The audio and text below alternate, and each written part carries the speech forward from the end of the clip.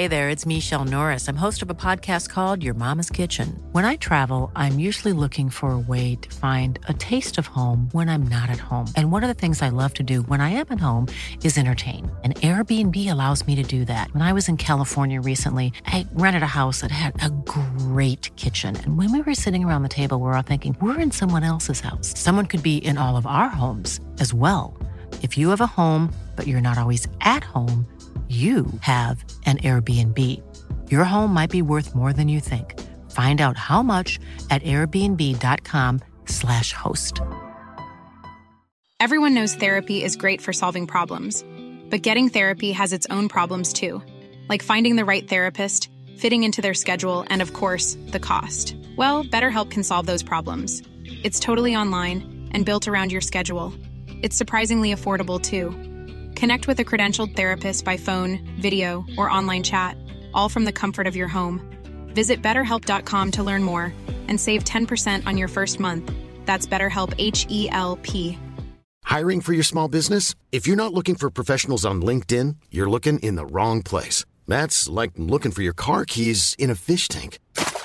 LinkedIn helps you hire professionals you can't find anywhere else, even those who aren't actively searching for a new job but might be open to the perfect role. In a given month, over 70% of LinkedIn users don't even visit other leading job sites. So start looking in the right place. With LinkedIn, you can hire professionals like a professional. Post your free job on linkedin.com/people today.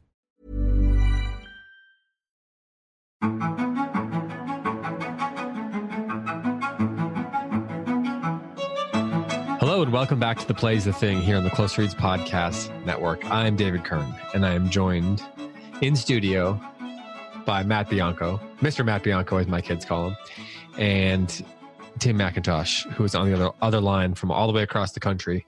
Right? Are you in the Pacific Northwest right now? I am. Okay. I am in Seattle. Yeah.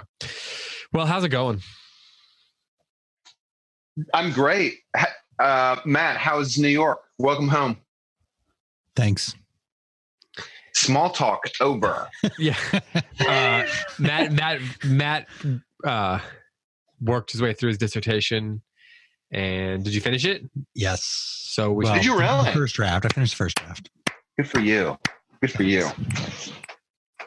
That's the sound of thousands of people listening, clapping for you. 188 pages in 8 days. Wow. Good for you. That's a real accomplishment. But we're not going to talk about it anymore because you don't like small talk, so we're not going to give you any praise either. We are here to answer questions. We are here to answer questions about King Lear. We posted on the Facebook thread and requested questions by email, and we have several of them. And we're going to ask, dare I say, many of them. All the questions, right? Even the ones Tim doesn't like. I have no. I have an equal opportunity show here. We'll try to get to as many as we can. If you've been a long time Close Reads listener, you know how this works. If not, then what we're going to do is some of these we'll do rapid fire. We'll kind of go through them pretty quickly. And some of them we will linger on, and we'll figure out that as we go, because certain questions will draw out our conversation and our thoughts, and other ones will be easier to just ask quickly. We will get to as many as we can, although we probably cannot get to all of them in the allotted amount of time that we have. We should say that some of the questions can only be answered with numbers. Numbers. Okay. So when a question, like if somebody asks the question, why does Shakespeare put that opening scene at the beginning of the play? And then that's the question where we're only allowed to answer with numbers. So Tim has to say 6. 15. Yeah. So it's like the old joke about a Pollock joke convention. I don't know that one. You don't know the Pollock joke convention? I don't. Well, maybe we'll have to say that sometime. Off the air, maybe? No, it's a clean joke. Even though it has the word Pollock in it? Hey, did you know that the Kern last name, before my great-great-grandfather changed it to Kern or whatever, it was Pollock? Was it really? Yeah. So then there's always the family story is that he changed it either because he was running away from the law or because he was in love with a girl who wouldn't marry him with that name. I don't think either of those things are actually true, but one of them should be true. Andrew J. Pollock. And those are not mutually exclusive, by the way. No, they are not whatsoever. They're actually probably most likely a combination. It's probably that's true. The most likely is a combination of the two. Maybe he was in love with a policeman. Oh, I like that. Who wasn't, who was chasing him. And anyway, so this is getting strangely close to small talk. Here's a question from Kate related to the end of the play.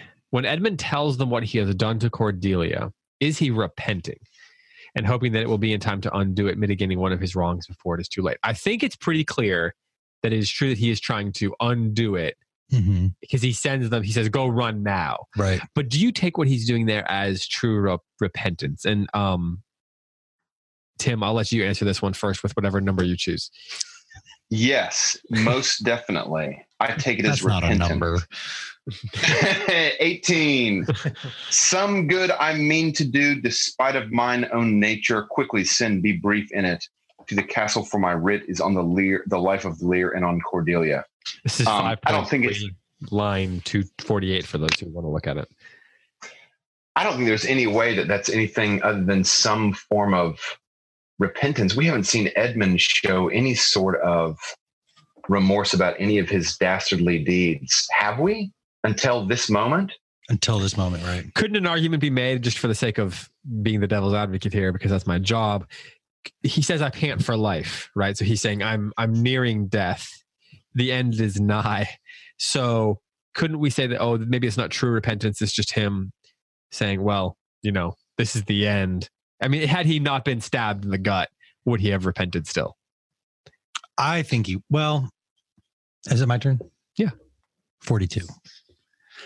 Oh, nice. That's a great answer. That's a good answer. Thoughtful and concise. I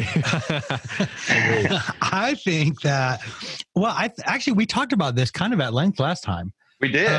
Yeah. I think, if you go back to those lines that I referenced last week, you have Edmund recognizing the quality of Edgar's nature. You have Edmund you have Edmund being moved by the story of his father's reunification with Edgar. You have Edmund realizing that he was loved, even though that love came from two women who are, I don't know, that it's their love that I would want. I kind of wish it would, maybe it was Cordelia's or something, but anyways, yeah, but that may have, Edmund was beloved. That may tell us as much as anything about Edmund, right? That's true. And then he says, I pant for life, some good I mean to do, despite of mine own nature. And he doesn't say some good I need to do, right? Like because of what's about to happen. Right. Okay. Yeah. Some good I mean to do, I will to do, I choose to do, despite of my own nature. So for me, it's that's kind of a summarized version of what we talked about last week. But for me, back to last week, I think that he's definitely repentant, 100%. And that's the part of it is because throughout the play, he has been someone who knows himself. And so he's the one character who seems to know himself and has acted upon what he sees as his own nature. And here he's saying, despite what I know of myself, I'm going to try to do something better than what I am inclined to do. Right. Right. And I think, but I do think that it's a legitimate question to ask, because of the tendency for, as we talked about last week, for these moments of repentance or even the falling, someone falling in love, Shakespeare kind of giving us those events very rapidly, right? Without all the backfill, making those events more believable, but he just expects us to believe it. Again, just kind of pointing back to that conversation from last week. So I can see why this question would be asked because of that. Right. This one strikes me as being a little bit different because death is looming.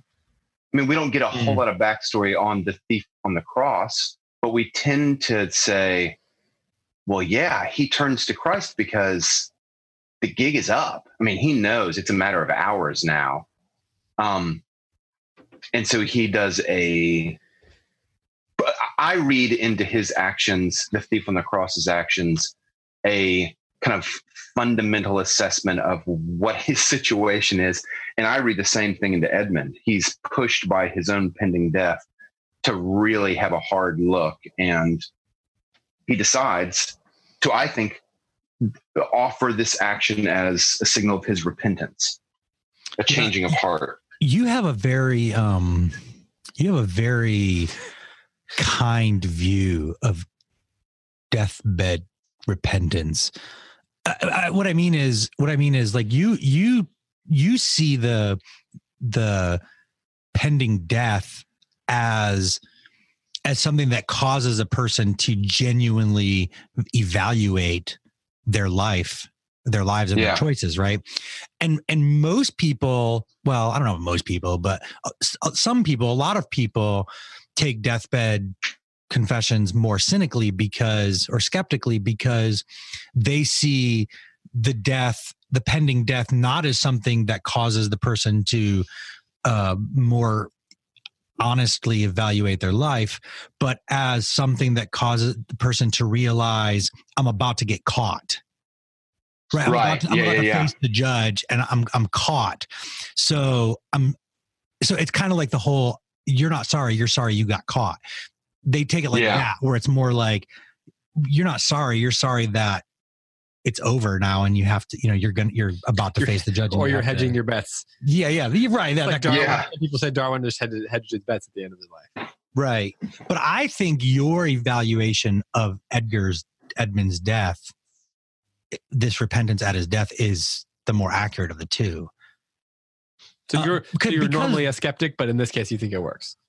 Well, I get the skepticism, I guess. Oh, you get it. Okay. I get it. Okay. But here, I don't think it applies. And maybe partly because of what I said about that he says, I mean to do good rather than I need to do good, despite my nature, right? I don't know. Okay. All right, next question. You're so nice, Tim. Not being No one's ever said that before. Let's see. I mean, he's a playwright. I'm into that. Well, never mind. Let's go on. Okay. There's a couple of questions people had that seem to be about sort of like basic plot things that happened that were a little confusing. What happened to the King of France? He married. Can I? But he disappears, right? Isn't that the question? Yeah. Why does he disappear? Yes. He goes back to France. As one does. Okay, but I have a theory about this. Okay. He needs to be on stage when France is invading, right? Like, dramatically speaking, he's got to be on stage. Like lead the charge or at the top of the mountain. Yeah, he needs to be there. He needs to be with Cordelia. But doesn't it say that he sent somebody? Yes. So how can he? But I'm just talking about it in terms of, why do you not have the actor playing France, who we saw in Act 1, Scene 1, on the stage for the final charge? This seems like a gross slip up by Shakespeare. I think there's a very simple explanation. The role of France was being doubled. The character was playing another role. And he couldn't come back on stage because he was on stage.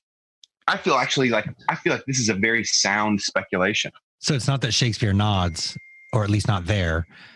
Right. It's just that practicality, for practical purposes, he couldn't. Interesting. That's the craziest thing I've ever heard. Excuse me? I'm sorry, man. You kind of mumbled something. I didn't quite hear. What was it? Craziest thing. I think it's a move on.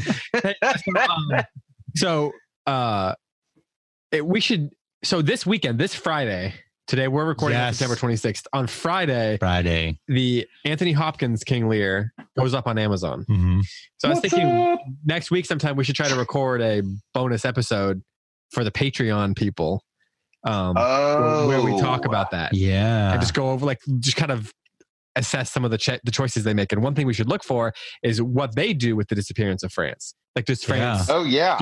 Do they kind of make that character an amalgamation of different characters, as sometimes happens in screenplay versions of it? So that's one of the things we should look for. I watched the trailer again the other day with my wife, and at the end of the trailer, I was like, okay, so they don't agree with all of my interpretations. That's cool. Whatever. Well, neither do half of the Close Reads group members. So we should do that, and then we should compare that with the. I think the half was a very scientific number there, by the way. Who's Gandalf and accountable? Ian McKellen version is being broadcasted through Fathom events too in theaters. So, oh wow, you get a couple of different perspectives on those to see some of the different choices they make. Okay, another question. So this is also from Kate. Well, does the Duke of she has too many questions. No, does the Duke of they're at the top? Does the Duke of Albany now rule the realm? Is that what we're supposed to assume at the end? Is what her question is essentially asking. Oh no, I think it's Edgar. Edgar rules. I think it is too. Yeah. So he hands it off to Edgar. That's the way I read it too. Yeah, he says, "You twain rule in this realm," and then Kent says, "I have a journey, sir, shortly to go. My master calls me. I must not say no." And then Edgar responds, "The weight of this said time we must obey." It is interesting though that Albany doesn't seize the throne in that moment. Right. I know. He's the good guy. He's always has been. He's always seen it better than Goneril did. Like he could have pulled a Claudius and taken advantage of the situation and easily, but he didn't. And that, like, I think that's I think throughout the play you can kind of wonder about his virtue, the degree to which he's actually virtuous, or whether he's being sort of just trying to figure out who's the right person to be on their side right now, who's winning. But it's, at the end here, we get kind of a sort of definite determination that this is a virtuous character. Yeah.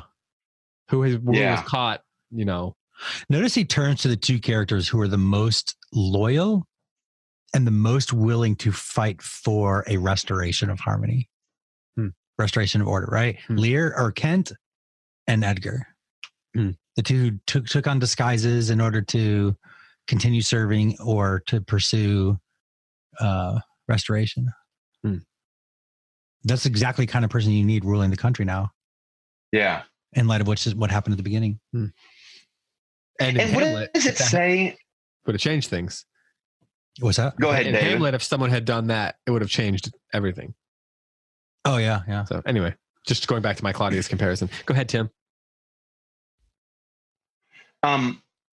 What does it say that Shakespeare, and I think I'm right in saying this, in every single tragedy, there is harmony.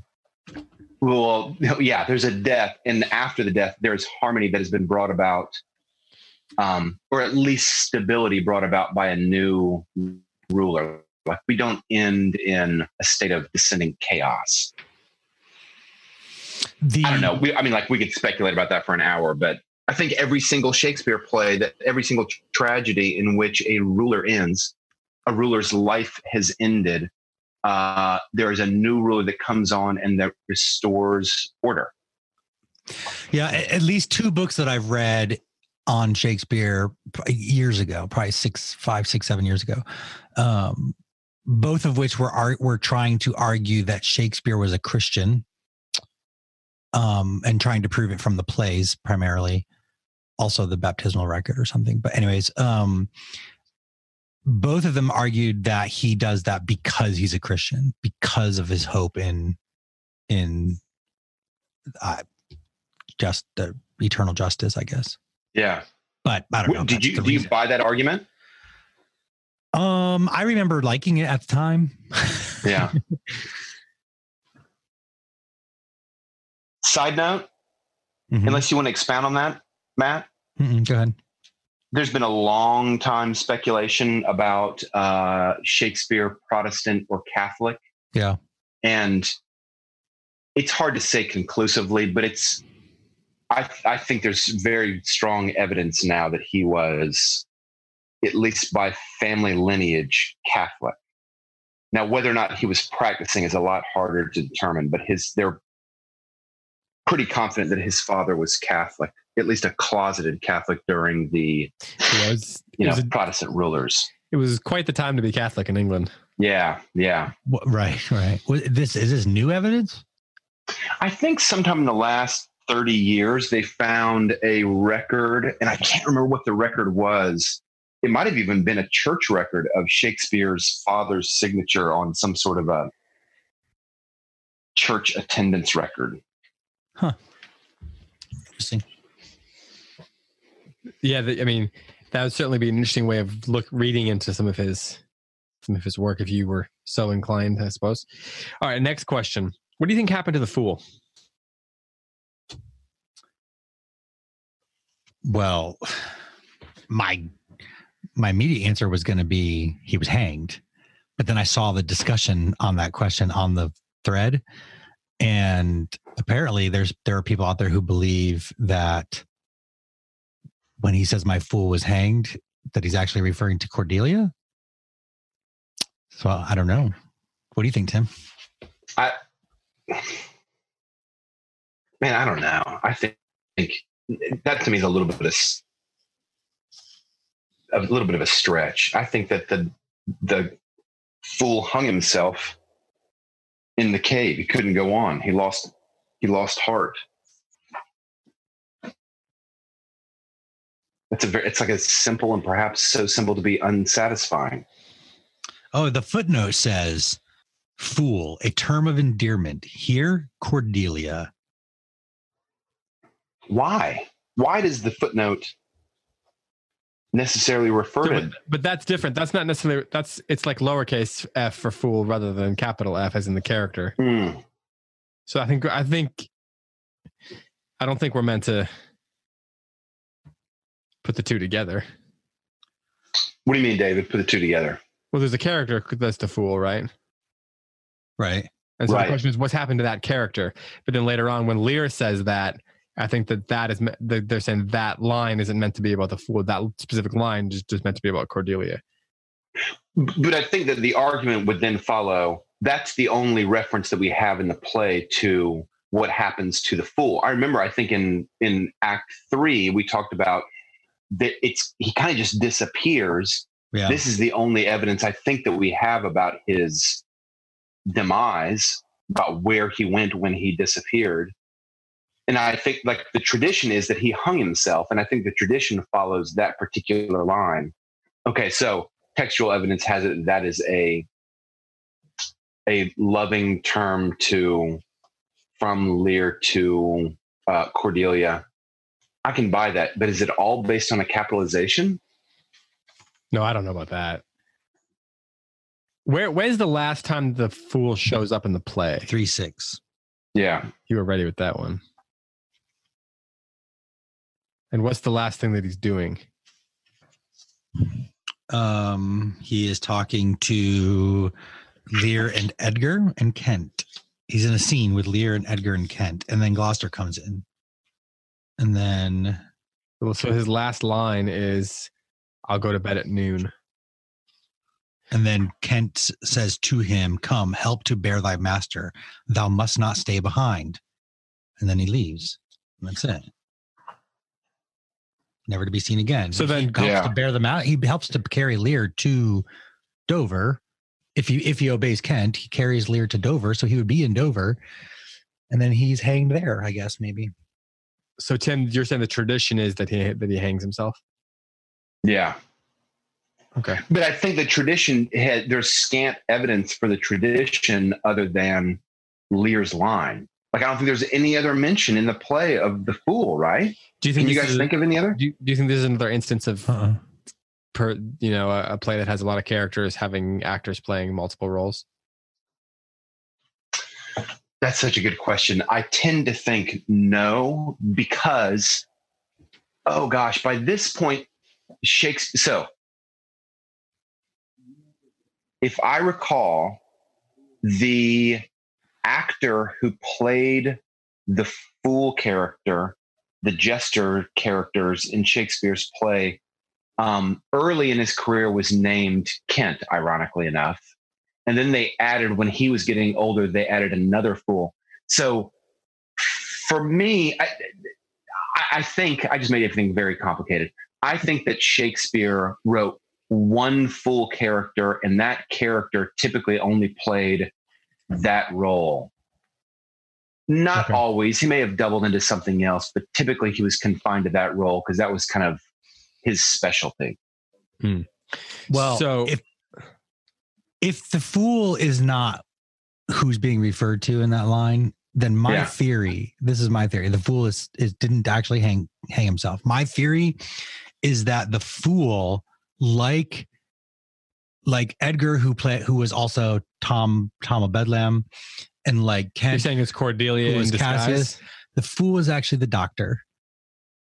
Oh. So he was a super wise, smart guy that could save the king's life, but he was also the foolish guy who was trying to save the king's mind. What if the fool's Cordelia in disguise? What? That's another good theory. I like it. One of those has to be true, I feel like. I'm going to roll with that one for probably like the rest of my life. I think I'm just going to go with that until I die. All right. I feel like though my explanation that the doctor was the smart person who was trying to save his King Lear's physical life, and the fool was the foolishly wise person who was trying to save King Lear's mental life.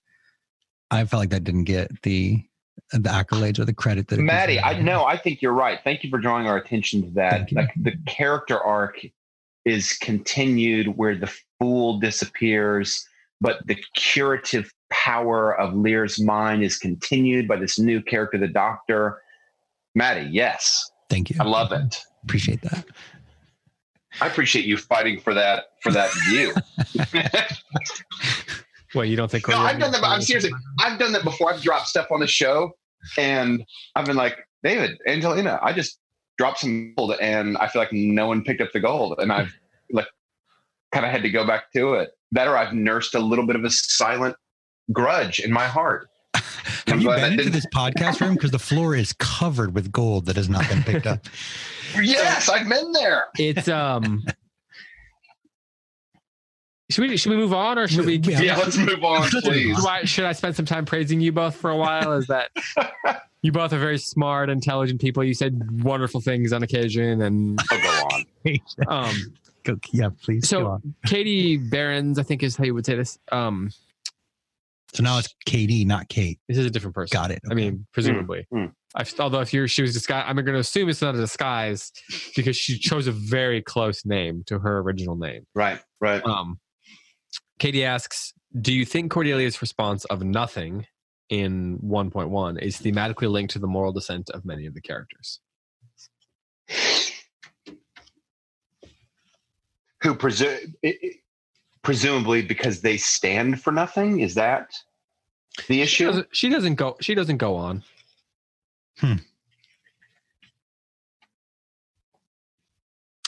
Or maybe it is that like she's not even willing to take a step in that direction of flattery, whereas everybody else is willing to go to the extreme in order to, not just with flattery, but with anything, in order to get what they want, to satisfy their desires.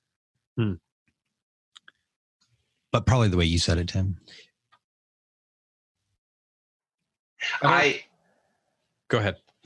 I think that's reading a little bit. Okay, so I'm not saying that Katie is asserting this, but if her allusion to nothing is kind of a reference to maybe the moral stance of the other characters, that's how I'm interpreting it. Katie, please correct me if I'm butchering your question. I think that would be reading a certain level of nihilism into the play that Shakespeare is often kind of seen as a prophet of nihilism. And Edmund would be representative of that for me. Edmund would be representative of this kind of like late 19th century, 20th century viewpoint, which is the world is bleak and meaningless. Any sort of moral claims that we make are our attempts to kind of like, I don't know, justify our tastes on a dark world that has no inherent meaning. I think that might be a little bit of a stretch. I think the strongest case that you could make is that Edmund is kind of close to a nihilist, but he still seems to have some vision of nature that doesn't really align with straight up nihilism, philosophical nihilism.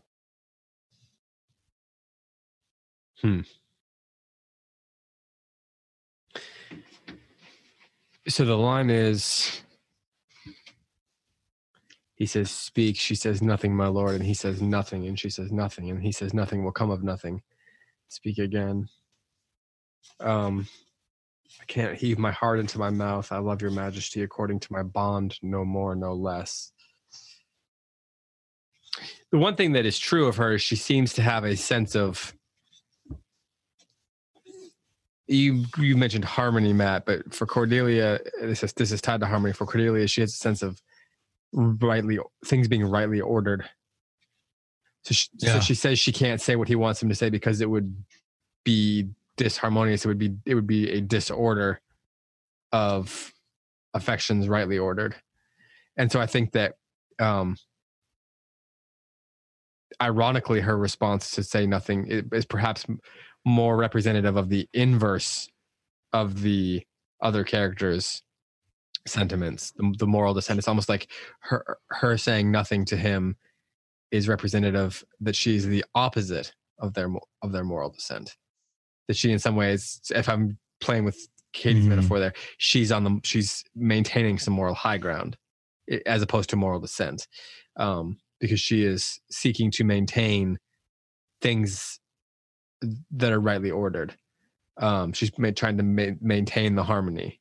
I mean, I think perhaps it's more of an ironic line in that way than it is meant to be representative of or foreshadowing the moral dissent of other characters. Yeah. So I think both of you guys there's something there, right? Like, I agree with you, Tim, that this is probably not some sort of nihilism in the one sense. Yeah. And then also, what you said, David, about that hers being the opposite of that dissent. I was looking to see if there's any sort of corresponding line at the end of the play when she returns. Is there something where she says nothing or where she says something or something like that in there? Yeah, and some resolution to that. Yeah, and there isn't really that. Not just on a quick scan, and not one that I remember.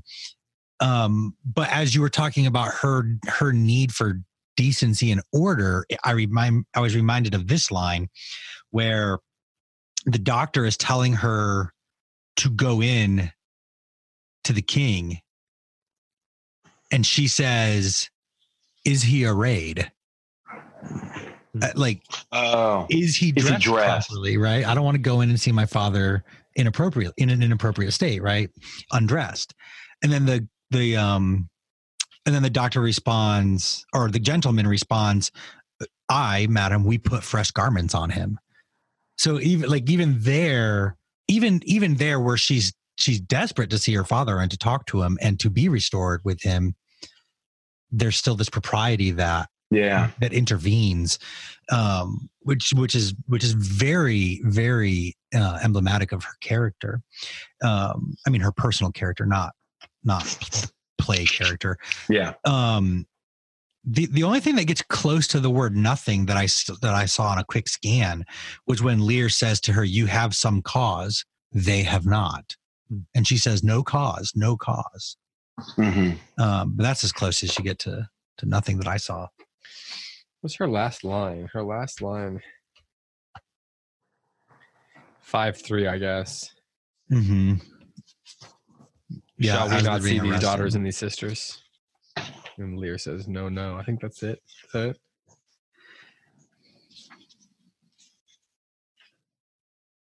it? Next question. Does Lear end his life in madness, or does he have more of a touchstone in reality as Cordelia dies? This is from Christy. She says she's seen productions where it seems as if he's regained his mind at the end, so that he fully feels the loss of his kingdom and his daughter, and of course the other way around as well. Someone was saying that they heard, I can't remember which one of you this was, that possibly Lear actually dies of broken heart. We both said it. Yeah. Or dies of joy. I think he dies of joy?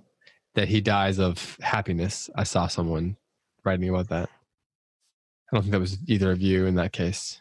I don't know how you would. I don't think that you could do that. I don't think that you can justify that reading. Well, do you think that he dies of? Is he back in reality, or where's his mental state when he dies?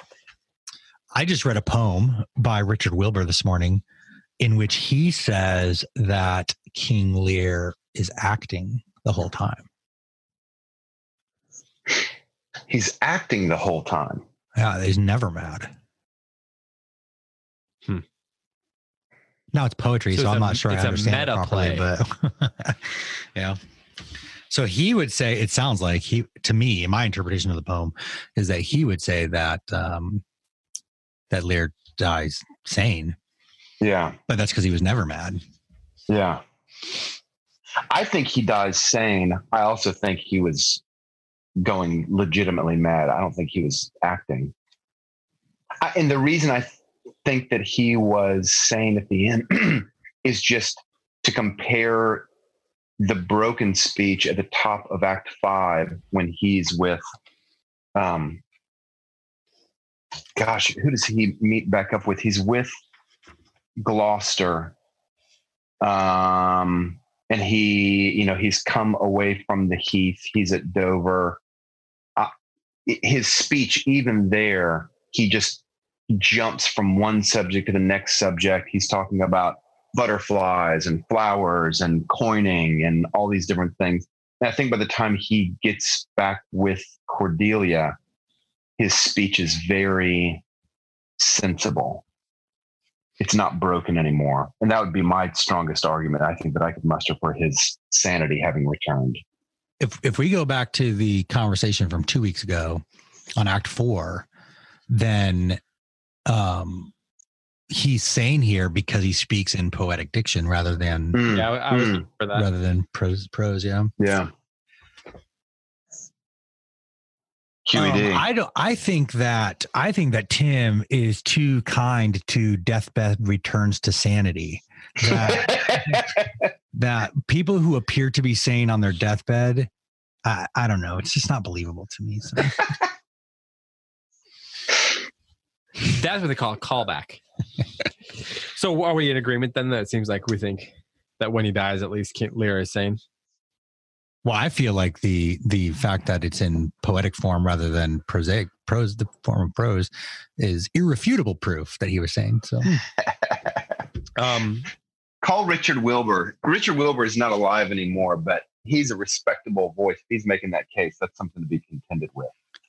I'll see if I can convince the guy that runs the Daily Poem to read that. There you go. There you go. Hey, okay. So here's a post on this in Harold Goddard's The Meaning of Shakespeare. Tara Hyatt shared this. He states that he, as well as Bradley, believes that Lear dies of joy, not grief, thinking that Cordelia lives.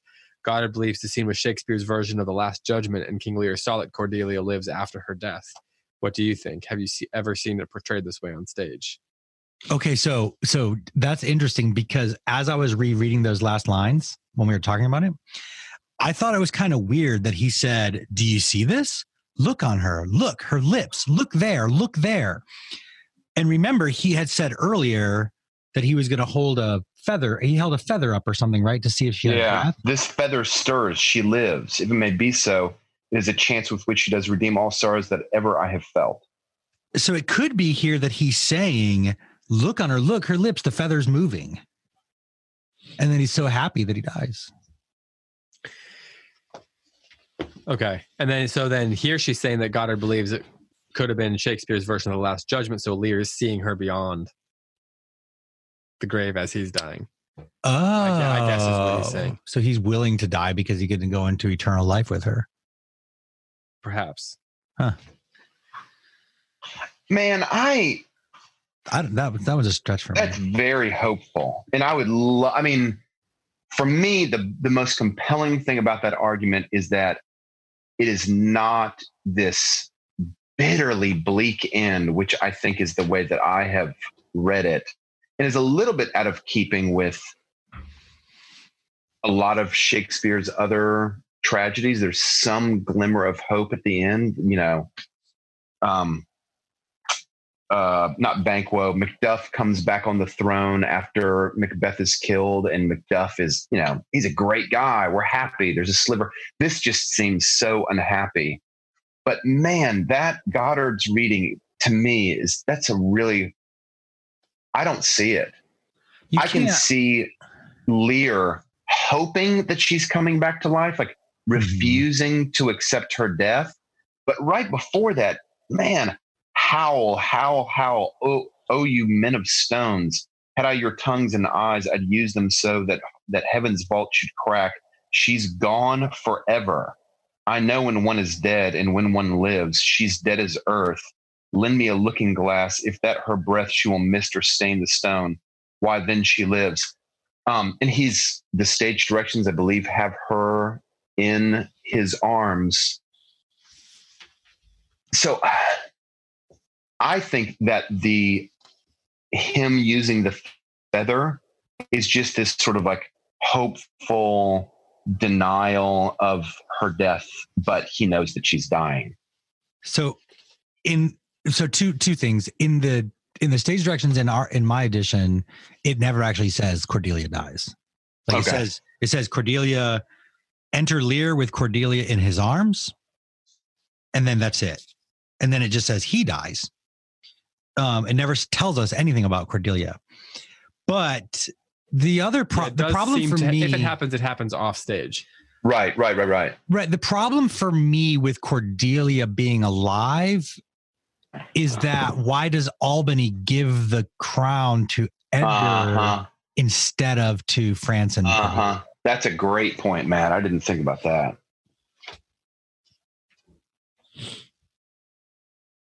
That's a great point. Take that, Goddard. Actually, did Goddard say she was alive, or he just said that? Lear thought she was alive. About die of joy, not of grief. I don't get the Last Judgment connection. He's seeing his daughter kind of, he's imagining her or seeing her alive in the heavens. Yeah, I guess so. I don't have the Goddard thing right in front of me. This is based on a comment.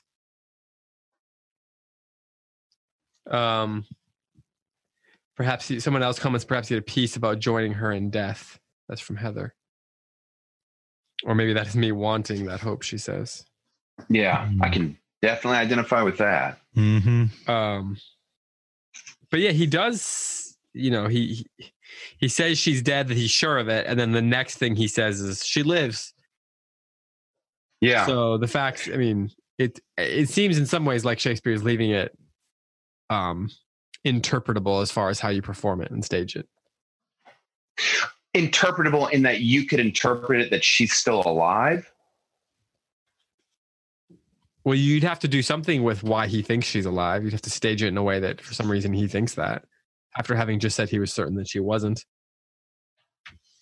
Otherwise, he's just going to seem more insane at the end. So if he's insane at the end, then if she's dead, and you're saying she's definitely dead in how you stage it, but Lear is saying he thinks she could be alive, then he has to be insane. Or at least you run the risk of him seeming insane. But if you believe he is fully sane at the end, then you have to believe you have to stage it in such a way that when he says something there, it can make real sense. Yeah. I it's take Lucy it and as the Lion again. She's genuinely dead. Lear knows she's dead. Lear is sane enough. He's sane, but he cannot tolerate this. And so he's grasping, he's taking just like a desperate hope that he sees this feather moving. But in his heart of hearts, he knows that she's dead and he just can't admit it. That's how I take it. And thus he's both sane and she's dead. So maybe I'm just kind of like forcing my view on it. I'm kind of predisposing his sanity. So but I don't know. That's how I read it. So in the footnotes here, it says that when Kent asks, "Is this the promised end?" after he says, "She's dead as earth. Lend me a looking glass. If that her breath will mist or stain the stone, why then she lives." And then Kent says, "Is this the promised end?" It says here that that's a reference to the Judgment Day. In the footnote. Oh, huh. So then Edgar and Albany make a comment, and then Lear says, "This feather stirs, she lives."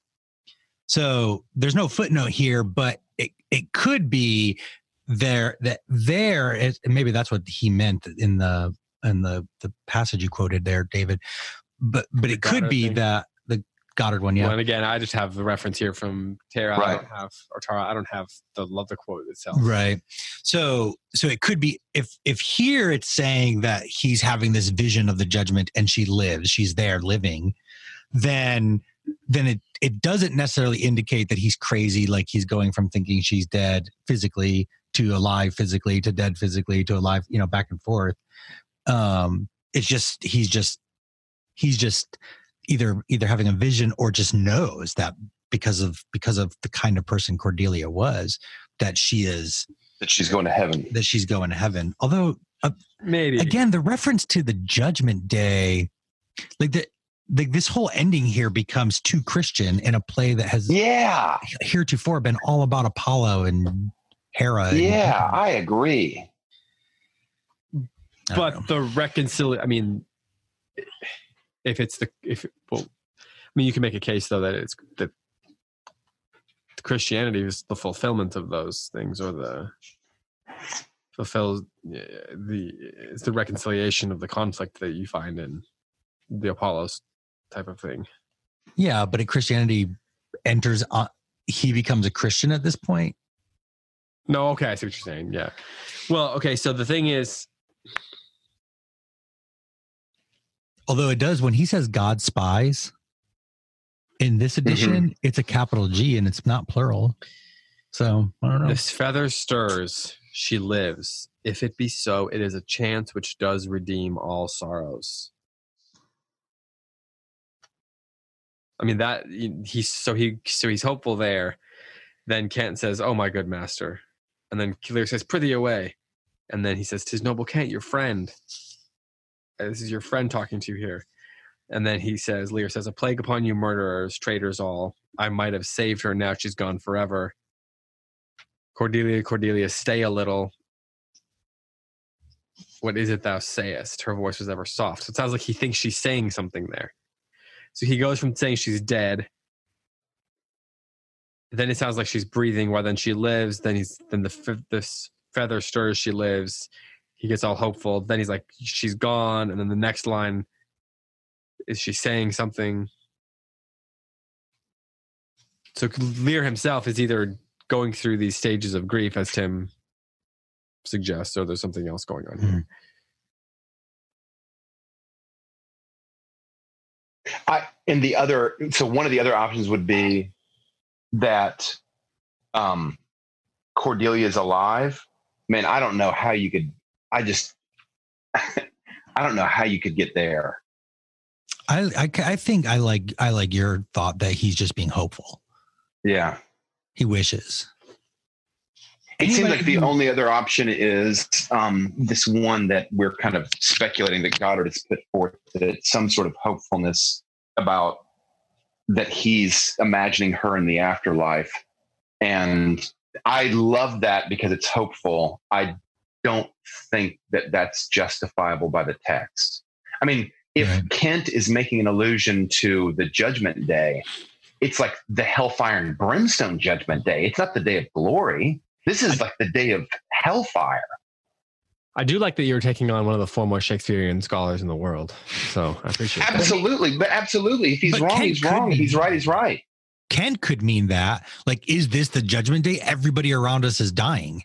But then Lear interprets it as the judgment throne, right?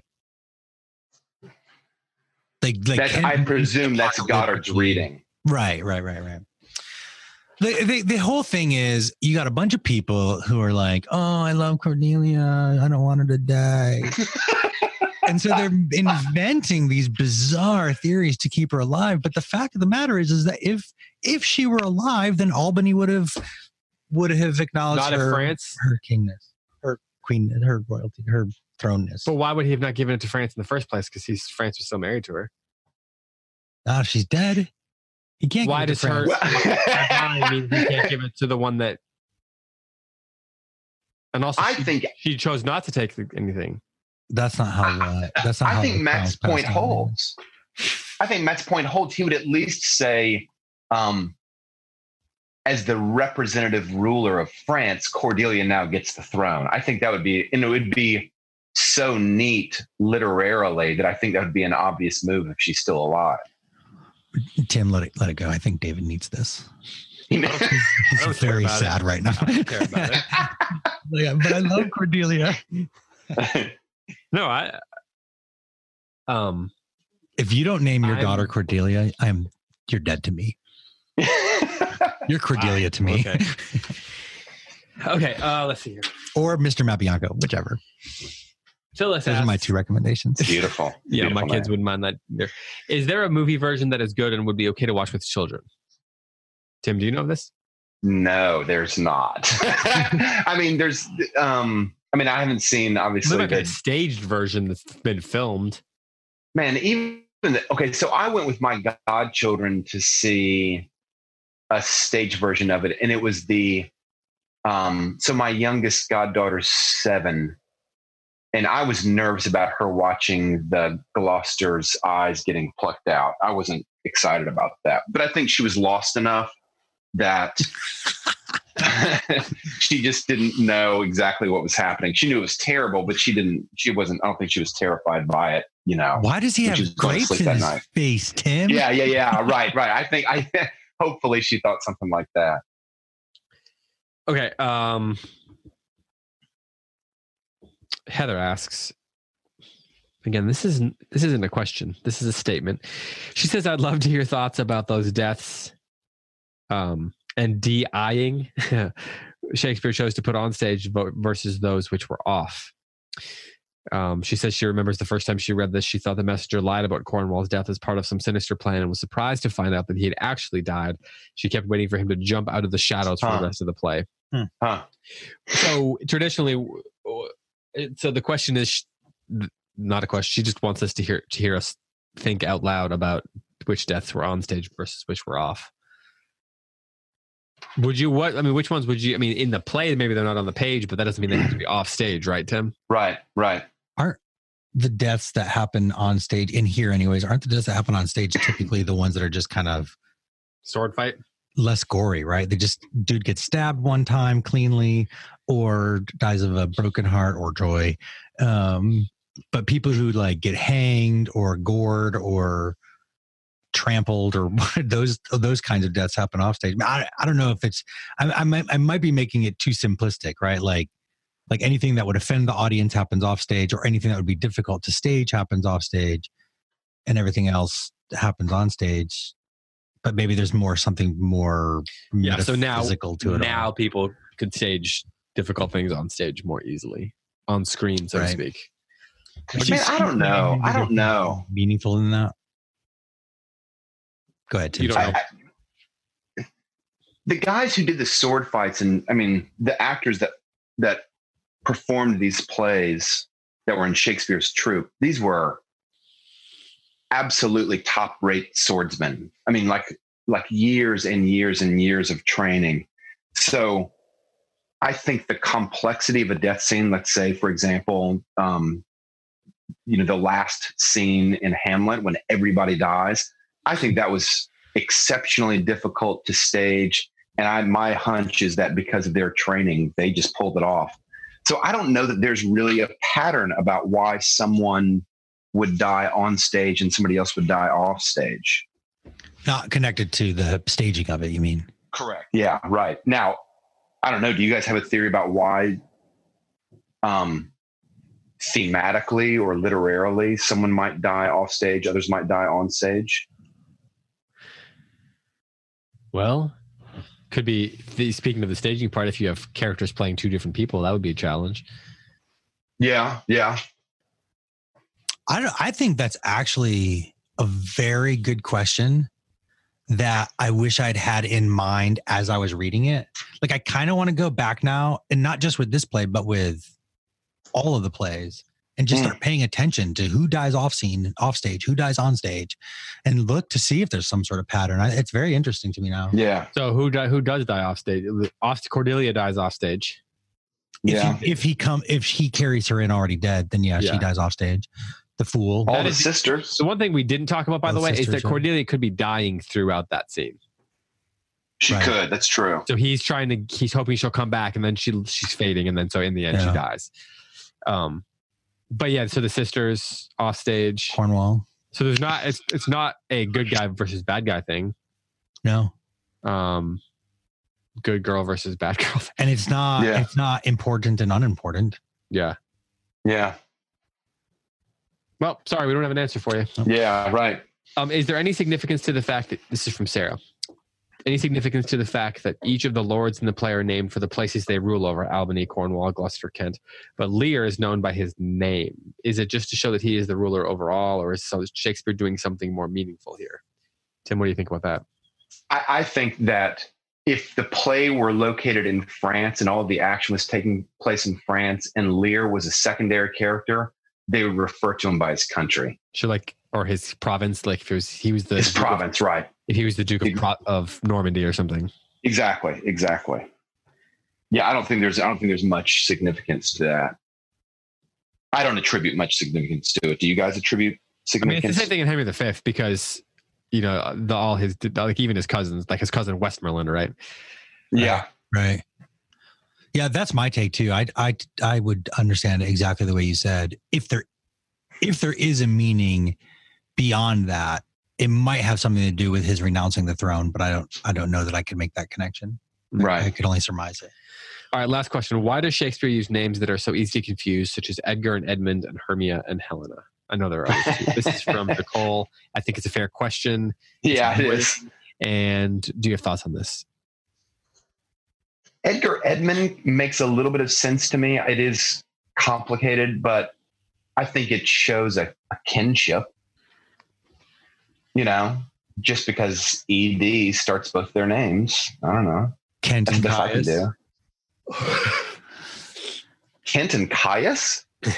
K. Yeah. The K sound, the K sound. Right, that's his name when he's in disguise, is Caius. Oh, I forgot about that. That's a great point. And then Goneril and no, I don't know. Reagan. Oh, that's all. They're almost kind of flipped, right? Goneril, Ray, Gun. I know. It's whatever. I don't know that's in flips, but they have the same. They both have letters.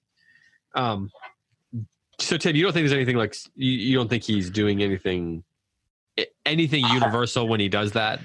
No, I don't think it's like a symbolic tag or anything like that. I think the kinship thing certainly shows up. And especially with Edgar and Edmund, thematically they're in opposition to one another in a way that even going beyond the kinship thing, it ties them together, but then they diverge, right? So they're tied together by the Ed part, and then they diverge in the Mund and the Ger part.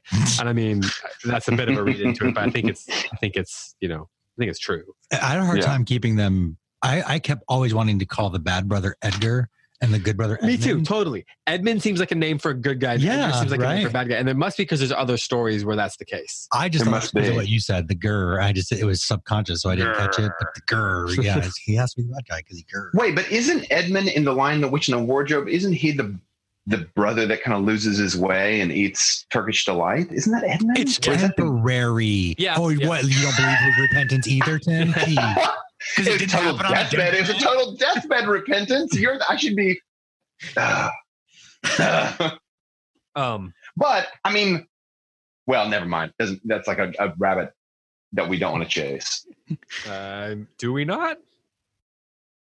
You sure? No, I don't think so. I don't want to. The whole audience now. I just say it and then we won't chase it. Well, no. I mean, I just think I don't have positive. I agree with you guys. I tend to think of Edmund as a good character name and Edgar as a bad character name. I have no idea where I got that. But Edmund in The Lion, the Witch, and the Wardrobe, of the three siblings, is the least. He's not the one that we identify as a positive character at the beginning of the story, at least until like 2/3 of the way, 3/4 of the way through the story. But we probably forget that because once you start reading the later books, right? Really good guy. Edgar is the bad guy in the Aristocats. Oh, that's where it comes from. Just kidding. Also, J. Edgar Hoover. I just realized that. He's the bad. He's the bad butler who takes all the cats and tries to sell them for their coats or whatever. Yeah. Oh, I have little kids. There it is. Yeah, so. there you go. yeah. It's obviously what Shakespeare was thinking about. Yeah, obviously. He was being prophetic. Yet again. Final thoughts on King Lear from either of you. Matt, I'll let you go first. It's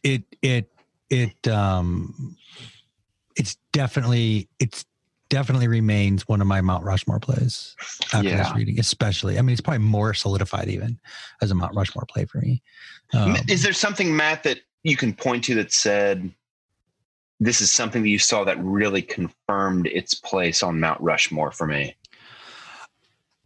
I don't know. I think it's still what I said initially, which is that I like the kinds of questions it raises for me. You know, questions about the relationship between fathers and their children, questions about, you know, human nature and question about, you know, interpersonal relationships and just the things that we do to connive and get the honor or the reward that we think we're due. And then repentance and forgiveness and restoration, the harmony stuff, you know, all of that stuff. But I think all of those things are more heightened in my awareness now. Yeah. Yeah. Because there are things that I had confused before, right? Like I thought, you know, before I thought it was Lear that went blind, but it was Gloucester, you know, like some of those things that have been corrected from previous readings. Yeah. The previous reading. But also just the conversation, like the questions that, you know, these folks asked just here today, you know, kind of some of the things that, you know, that you were able to bring to light for me, you guys were able to bring to light for me. And you know, David, the stuff on the poetics and the prose, you know, that was kind of, that was great, really enlightening. And just, you know, but it's stuff that now, like on future readings, you know, I want to go back and this play and other plays, you know, go back and note those kinds of things. And then, you know, Tim, you're you know, pushing me to think about that relationship between, or what Lear does in the beginning, and my tendency or willingness to kind of excuse him and make it like he was the good guy the whole time, but then, you know, pushing me to read that closely and think through that a little bit more, and but still being able to kind of fight for him and sympathize with him a little bit, you know, and yet be able to acknowledge the fault there. So I appreciated your sympathy for him. It because I'd seen the play so many times, it was easy for me to peg him as, I mean, there are things that I loved about him. And I loved that before the play begins, he's obviously a character that has earned respect and love among other people. Kent, the fool, Cordelia. But it's easy because you see the destruction that he wreaks on the stage to forget that, you know, there are wonderful things about him, and it's easy to lose sympathy for him. So I appreciate that you helped me gain that sympathy back. Who is your favorite character, each of you, after this reading? And I don't necessarily mean you have to like or sympathize with them all the time, but just in terms of how it's written and portrayed and the depth of it and all that kind of stuff. The character that most interests you. Yeah. It's not who do we most wish we were like? Right, not that. It's, like, which character do you think is most interesting? Tim had to clarify that because he's about to say Edmund. No, I was thinking, I love Kent. I wish I was more like Kent. I was going to say Kent is definitely one for me. Yeah. Kent's like Horatio. Yes, right. Absolutely stalwart. Yeah. Except that he, you know, sort of. Although when you said that, I first thought of Horatio Hornblower. To think to Shakespeare. David, I always think of that question in terms of what character would I want to play. So that unfortunately excludes some of the female characters. I don't know. Maybe I've got hairy forearms and I'm 6'2". Would have had a man playing them back in the day. Yeah, they would have, but he would have been like under age 15. You said you wouldn't have had a hairy forearms. Okay. Yeah. And not as sweaty. Not as sweaty. If you can imagine that, not as sweaty. I think I would most like to try either Edmund or the Fool. Matt, who's your favorite character? I have Tim's thing where I tend to think of that question in light of who I would want to be like, I guess. The first time I read it, it was Cordelia, I think, for probably obvious reasons. But this time,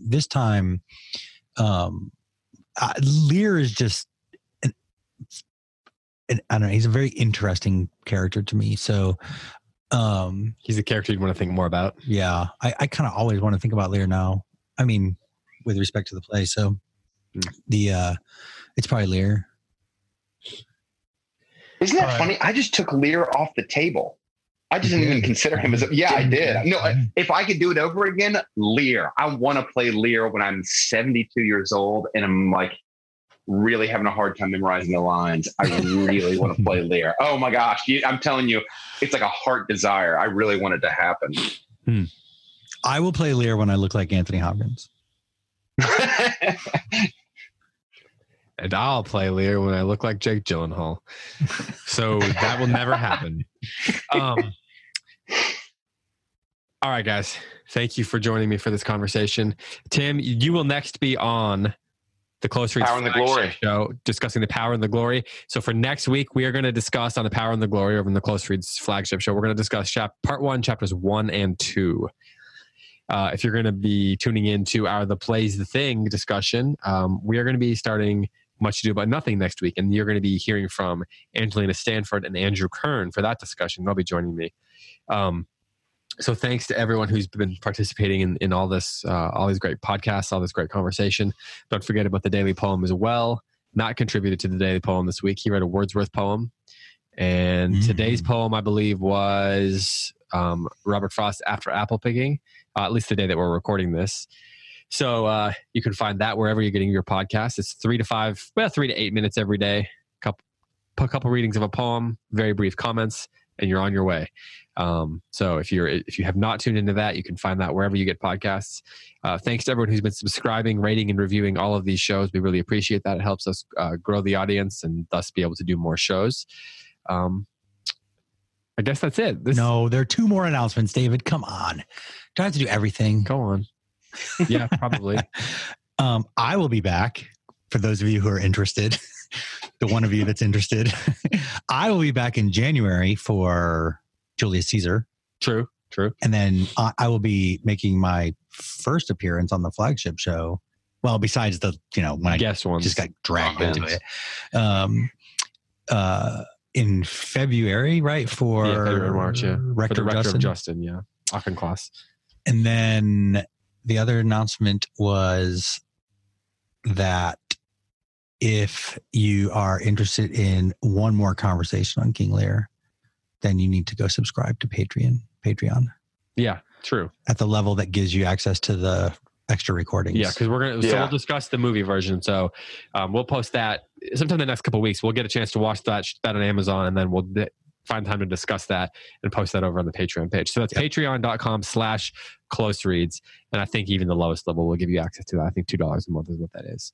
But if you want to give at a higher level, we've got Close Reads mugs, t-shirts, bookmarks, posters, all that kind of stuff. So thank you for adding that, Matt.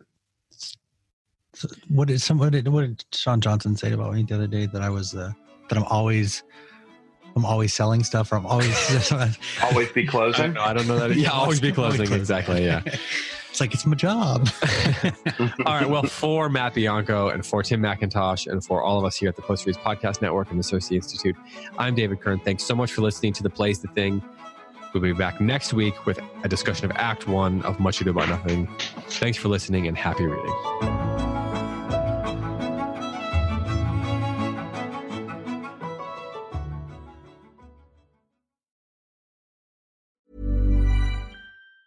Planning for your next trip? Elevate your travel style with Quince. Quince has all the jet-setting essentials you'll want for your next getaway, like European linen, premium luggage options, buttery soft Italian leather bags, and so much more. And is all priced at 50 to 80% less than similar brands. Plus, Quince only works with factories that use safe and ethical manufacturing practices.